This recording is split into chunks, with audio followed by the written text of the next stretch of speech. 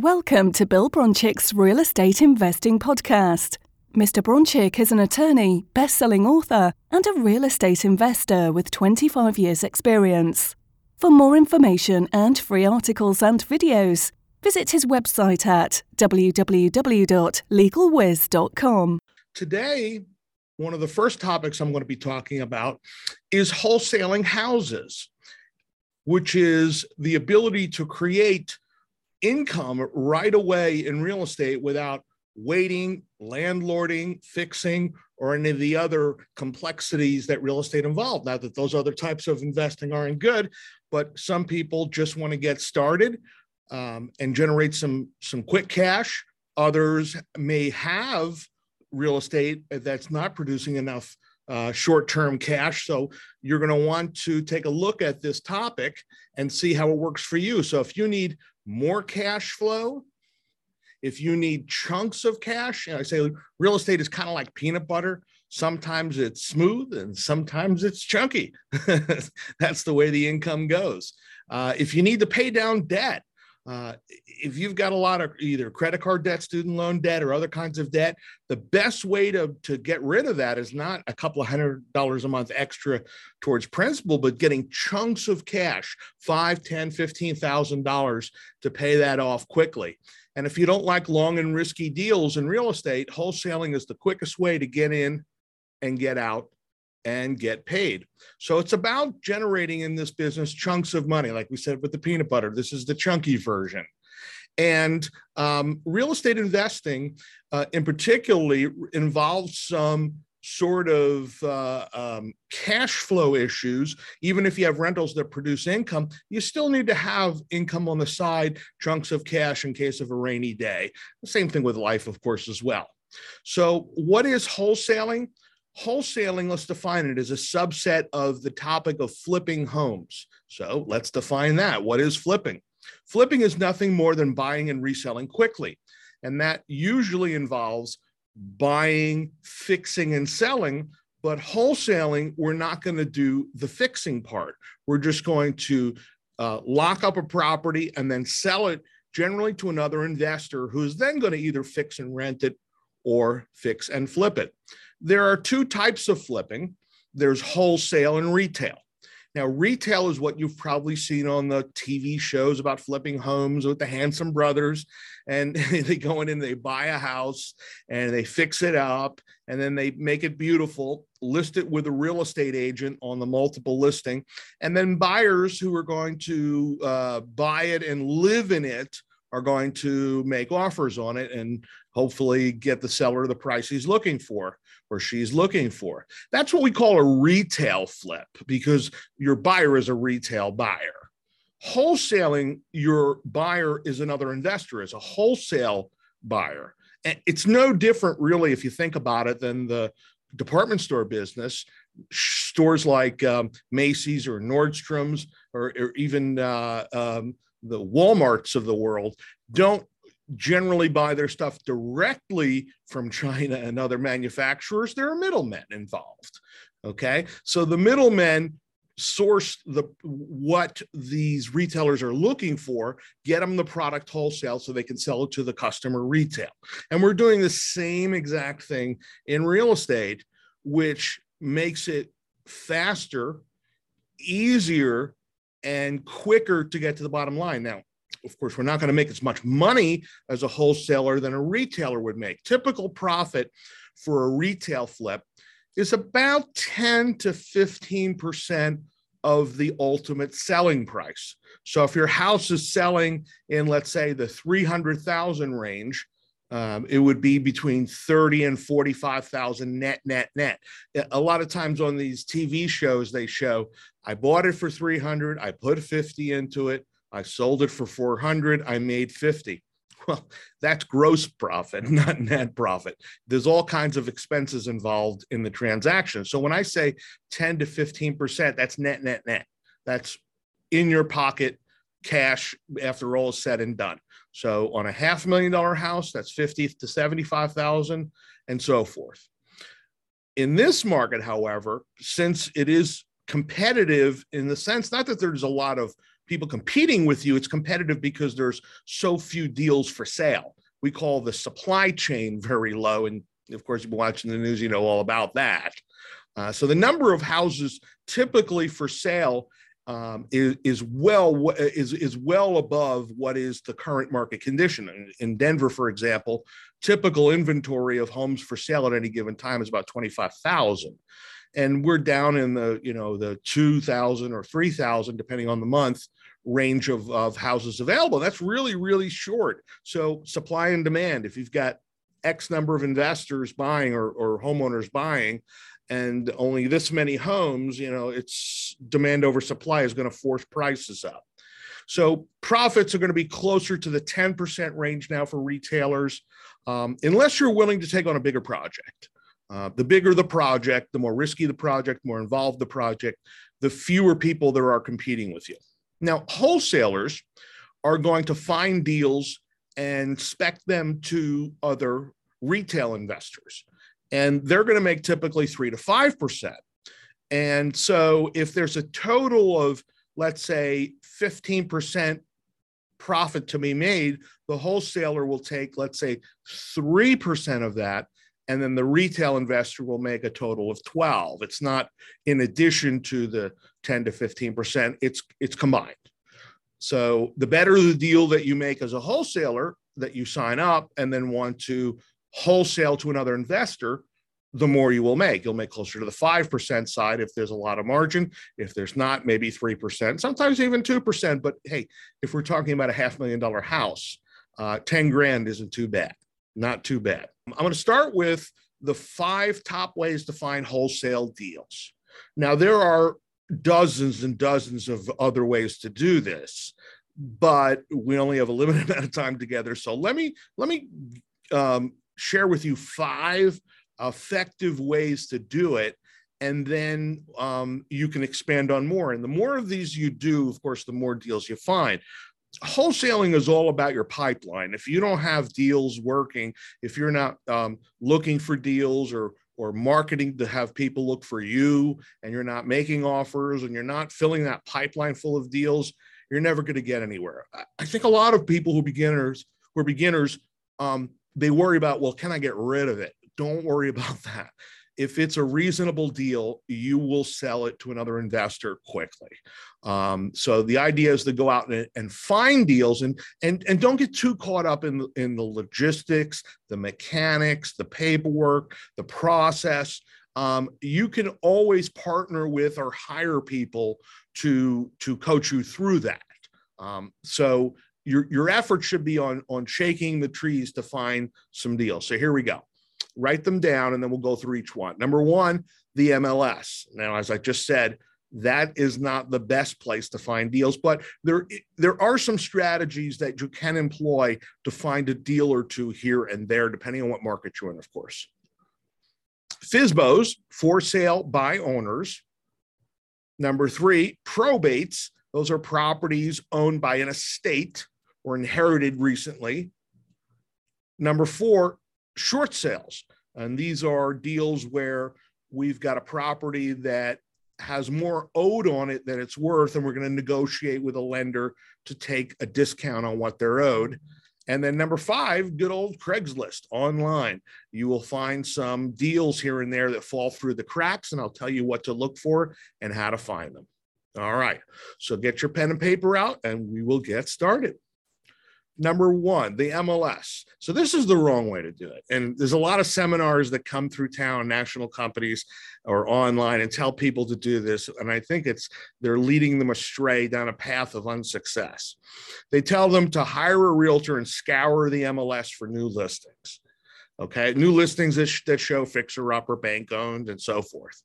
Visit the properties with the real estate broker and then inspect them, and then go make offers on the property. And that is a formula for making no money. And here's why. First of all, if something hits the listing on the MLS, which means it's all over town and it's on realtor.com and it's on Zillow and all the other websites, so a lot of people have eyeballs on this. If you don't make an offer in the first 30 minutes, and I'm literally mean the first 30 minutes it goes for sale in this market, you're going to be beat out. Okay. So if you wait and visit the property and then have it inspected and then think about it and then run it through a spreadsheet and then call a contractor and get bids, that'll take you several days. And by the time that happens, it's already under contract. You've already missed it. Okay. And here's the other problem with that method.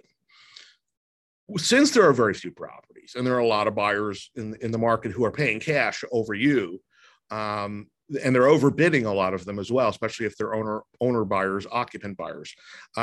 It's too much competition. It's too much competition. You're competing not only with investors, you're competing with people who want to buy a home to live in. And there's a lot of more of those than there are properties to go around. So the other problem is if a real estate agent does get a listing, let's say it's a bank-owned property that was foreclosed and it needs work and the bank is listing it for a reasonable price, that real estate broker, before it even hits the MLS, is going to call their short list of friends and investors and other realtors, and maybe themselves take it, and tell them about the deal before it even hits the public. And those people will go inspect the property or at least drive by it and have their offer literally ready to go and written up within 30 seconds of that listing going live. So that's a game you can't win. So don't try to play it. Now, in some markets that aren't quite as strong, like LA, Denver, it's crazy. Florida is crazy. Texas is crazy. But there are some markets where things are not quite as strong in favor of the seller, although generally nationwide it is a seller's market. You may find some deals on the MLS and can do it this way. But what I do recommend instead, the right and profitable way, is find listings that have been listed at least 30 days. That's a long time in today's market. Now, typically in a normal market, it takes 30 to 45, up to 60 days to sell a house that's been listed. Right now, it's 30 to 45 seconds. So if something's been sitting more than 30 days, either one of three things is the case. Either one, they're asking way too much. Number two, there's mistakes in the listing. Or number three, there's something that's spooking buyers, that they maybe go under contract and then bail out on the inspection. So that's what we're looking for. What's falling through the cracks? And sometimes it's just a matter of repositioning the deal. For example, if you're looking at it from the terms of buy, fix, and flip, it may be a buy, fix, and hold, or a buy, scrape, and build something better, or rezone it or something like that everybody else is missing. So having listings that are at least 30 days old means you have breathing room. You don't have to rush to go look at the property. So what I would recommend on those is just make blind offers on those at a 20% discount off of asking price, which is probably already below market. Now, is 20% enough? Is 20% too much? It doesn't really matter. We're just throwing a little spaghetti up at the wall and see what sticks, and then wait for a counteroffer, or if they accept it, God willing, then go look at the property before you sign the contract and put up your earnest money. And that way, you're not wasting your time running all over town with the realtor and looking at properties and wasting your and their time. Okay. Again, there's not going to be a lot, maybe a couple of deals a year you could find this way in most markets, but it is a way. And the good thing is you can have a real estate broker or agent doing this for you.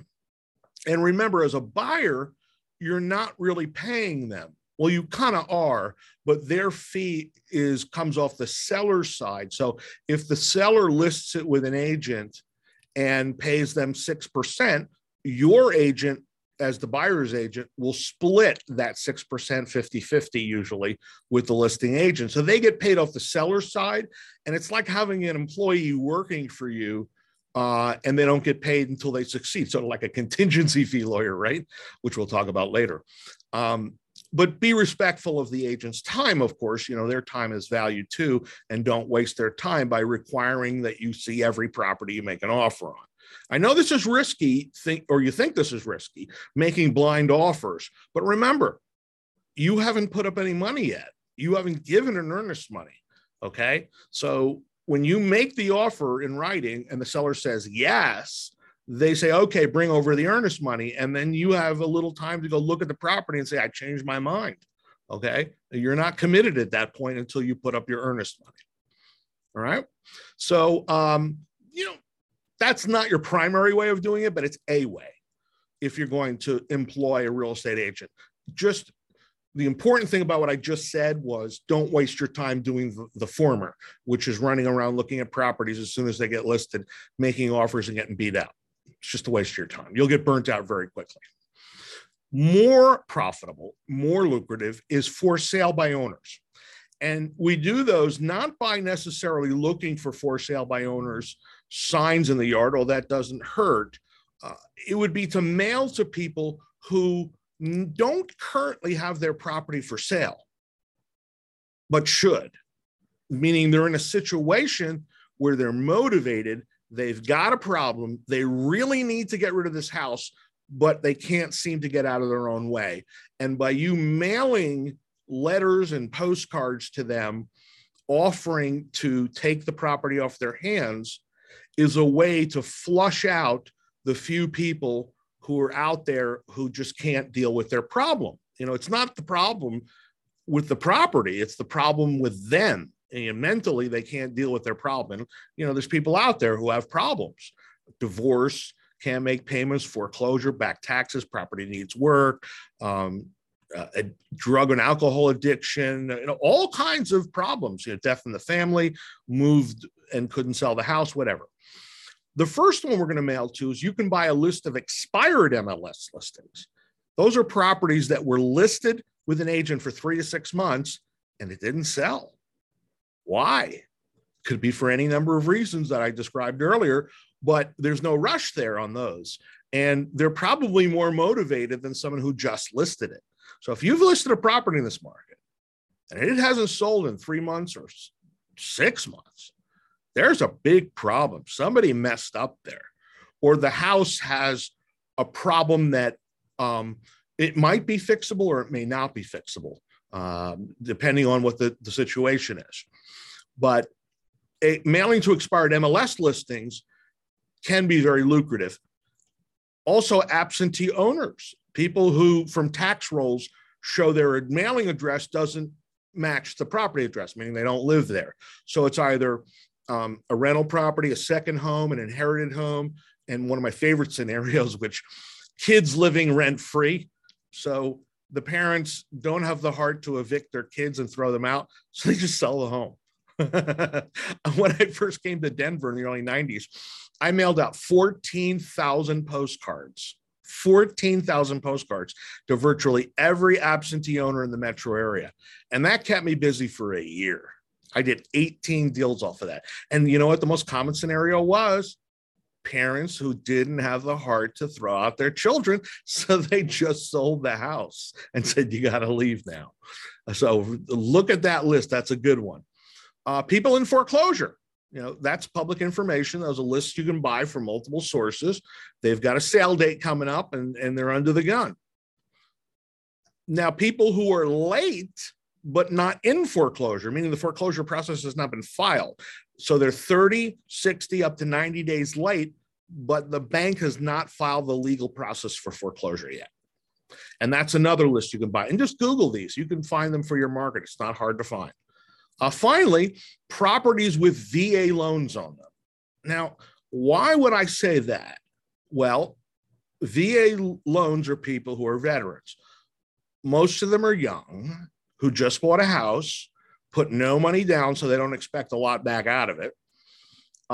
They're not expecting a lot out of it because they didn't put much into it. But people who are veterans, who are active particularly, tend to move a lot. Unfortunately, tend to divorce a lot, and causing stress where they have to sell a house in a divorce situation. So people with VA loans, I found really good. And by the way, all 5 of these, if you mailed out 1,000 pieces of mail a month and got a 2% response, which is 20 people saying, I'm interested, I'm raising my hand, that's awesome. That's all you need. Now, I'm not saying you're going to do 20 deals a month off of that, but if you get 20 people who say, I'm interested in what you have to say, and I didn't list it with a real estate agent, or I didn't and it expired, and I couldn't sell it through a real estate agent, or I don't want to sell it through a real estate agent, they're calling you. Remember, they're calling you. It's different when you're knocking on someone's door as a cold call versus them calling you. They called you for a reason. Even if they don't act that motivated, believe me, they're calling you. So they've got a problem and they need that problem solved, and it involves a house. So again, 1 to 2% response is perfectly acceptable and perfectly profitable. Even if you did 1,000 mailers a month, which costs you $1,000 a month, and got one deal out of it that made you 5 to 10, would that be worth it? I think it is. Number 3, probate deals. These are people who are deceased and there is a house in the probate. So get a list of these probates, and there are many sources. Again, Google on the internet, probate leads. There are many of them. You can mail to them, or you can even call them. Some lists come with phone numbers. You can cold call them. Now, you have to make a deal with the executor of the estate. If it's a female, we call that an executrix, or now generically with proper pronouns and all, they call it a personal representative. So the personal representative of the estate only has the authority to sell the property. So if someone calls you up and says, my mommy left me this property in her will, and you ask them, well, are you the executor of her estate? And he says, what does that mean? What is the answer? Obviously not. Until it goes through the court probate process, an executor is appointed, and that executor signs a contract to sell, you can't deal with the property. So the heirs don't, unless they've already inherited it and got title, they can't make a deal with you. All right. And then once you get a deal, you can wholesale that for cash. The key concept here, find the back door first. You should have a list of buyers, investor buyers, chomping at the bit for properties from you. Okay. And there are many ways to build a list like that. You can put out test ads. You can put out signs. You can go to workshops like this and meet other people and get their business card, find out what they're looking for in your market. It's not hard to build an investor list. So here's an example. Jennifer Newton was one of my students who did my training, and she found a deal that was in probate. It's on the bottom left, you can see it was a half of a duplex in a really good neighborhood. For those of you who know Denver, it was in Wash Park. For those of you who don't, that's one of the nicest neighborhoods in Denver. Now, I was on vacation on a cruise, and she emailed me and said, I think there's a deal in probate that I did a mailer to, but it needs a lot of work. It needs like close to $100,000 worth of work. And it was built in 1905, and it's small. It's a half a duplex, and it's only 2 bedroom and 1 bath. And I don't know if there's anything here. I said, what's the address? She tells me the address. And I said, oh boy, that is a great neighborhood. And that's the cheapest thing you could ever buy in that neighborhood. Look for the WOB, W-O-B. The worst on the block. Across the street, they were building 2-bedroom condos that started at $450,000. Now, this is an old house, but even if it was renovated, it should be worth more because it has a garage, it's a main floor, it's got a yard. Even though it is a kind of square, ugly half a duplex, it had value. So I said, what is the seller asking? He goes, well, grandma died and no one's lived there for 10 years and it needs like tons of work. But they're talking about $100,000, the executor of the estate said to me, who lived in California and didn't know the neighborhood. Okay. All they know is an old house that needed a lot of work that hasn't been lived in 10 years. I said, okay, I'm your back end. I'll pay you $100,000, negotiate down from there, and then flip it to me. Okay, wholesale it to me. So she got it under contract for $94,300 and then assigned it to me for $5,700. Not bad, right? Not bad for a deal that, and by the way, what did I do with the property? Well, a partner and I renovated it and put $83,000 into it, and then sold it for $261 or $262 within a week. Because again, the cheapest, the WOB, the worst on the block, cheapest on the block, in a really, really nice neighborhood. And you can see from the pictures, that's the after picture. It looks pretty nice now. It looked a whole lot worse when we started. But we made it in from a 2-1 into a 2-2 and renovated it quite a bit and sold it quickly. So, good deal for her, good deal for me, win-win all around. Number 4, short sales. So what you have to do here is market to people or properties in foreclosure, which is an easy list to buy. And you're going to sign up a contract subject to short sale approval. What does that mean? Okay, so the property's worth $400. They owe $450. Is that possible? Absolutely possible. We might see that quite a bit coming up as interest rates rise and inflation and everything. We're going to see some people upside down on their properties. That was a big thing in 2008, and it's coming back. So you sign a contract that says, I'm going to buy it for, let's say, $300, subject to the bank approving the short. What does that mean? That means the bank was owed $450, and they're going to take it down from $450 owed to $300 owed in lieu of the whole amount. And that's called a short sale or short pay. Okay, because the lender is taking it in the shorts. That's just a little inside joke we use. But short sale means a short pay. So we negotiate the discount with the lender after we have it under contract. And then once we have the approval of the lender, we're going to wholesale the deal for cash to another investor. And this is a very lucrative way to do it. Here is Becky, who is, some of you know, is Frank Pooley's wife, did a deal just like that and made $21,000 doing a short sale deal. And good for her. Lots of profit in there for negotiating. Frank and Becky done dozens and dozens and dozens of these and really know that business. Number 5, Craigslist.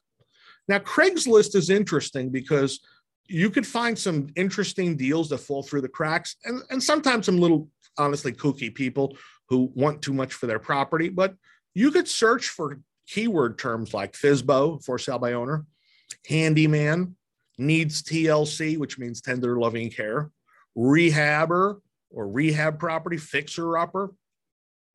And there's a website you can go to that'll do this automatically for you, which is really cool. And it's called Search Tempest, Tempest, Tempest, searchtempest.com. You put in the category and the market, so you can have multiple markets you're searching properties at once, and then you put the keywords. It searches 24/7 for you, like a full-time employee. And when it finds a hit, it grabs the ad and notifies you either by email or text. This is beautiful. I mean, you can't do any better than this, having a full-time electronic employee working for you. So, and it doesn't happen every day of the week, but every once in a while you get a hit and you can call them up or email them. I would suggest calling. Don't email people. By the way, people are way too reliant on technology and making offers by email and text and all that stuff. Don't do that. The idea of a text, if you get hold of somebody, or an email, is to schedule a call. What's the purpose of the call? To schedule a meeting so you can go in person and negotiate a deal. That hasn't changed in the last 75 years in real estate. Technology has made things better and easier for real estate people, but I think people are relying too much on the technology instead of using it to get back to the basic good old people skills. All right, let's go a little bit. Now we've talked about how to find them. Let's talk about how the mechanics work of this, which is using other people's money to make you money. So when I say wholesale a deal, that doesn't mean you have to come up with 300 to flip it for 310 and make 10 grand. You don't need the money to make the money. So here's the way it works.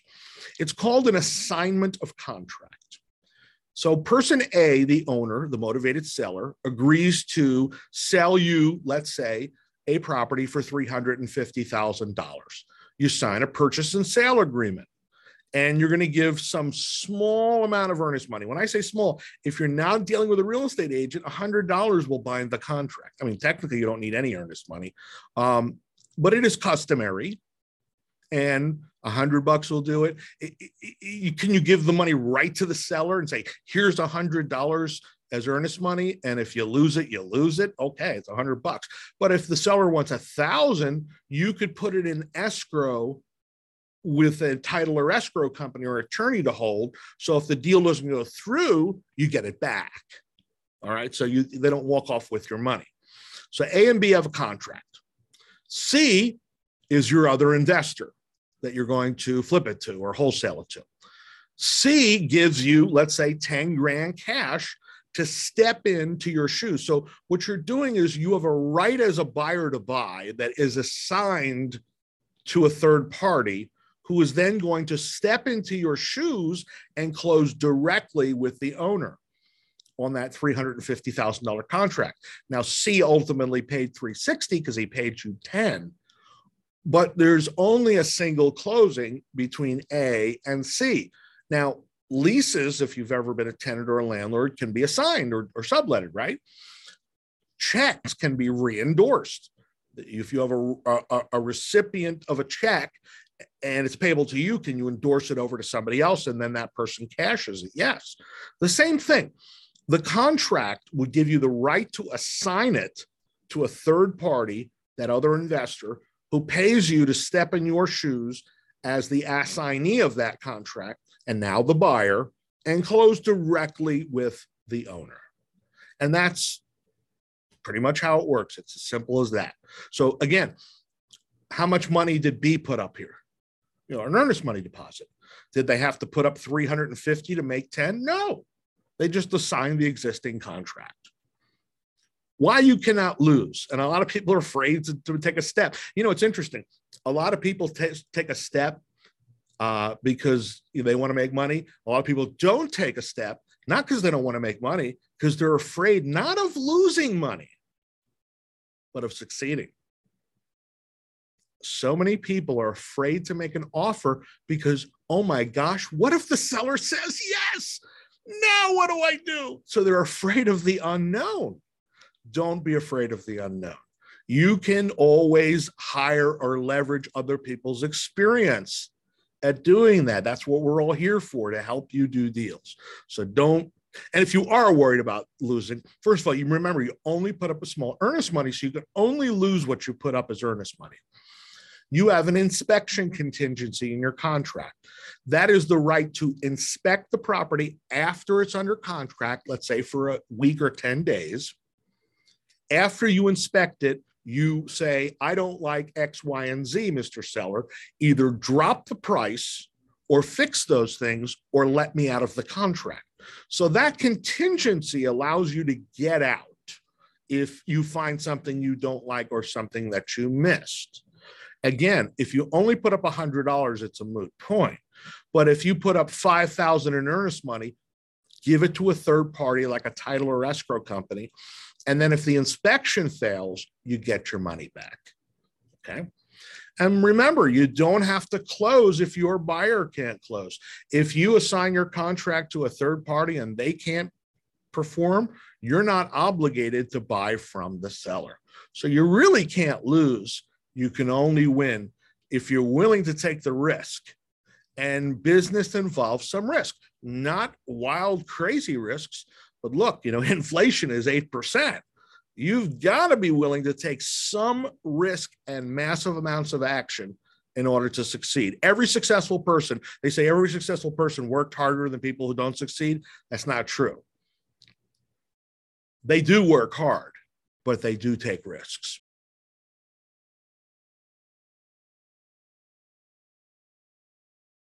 Information and free articles and videos. Visit his website at www.legalwiz.com.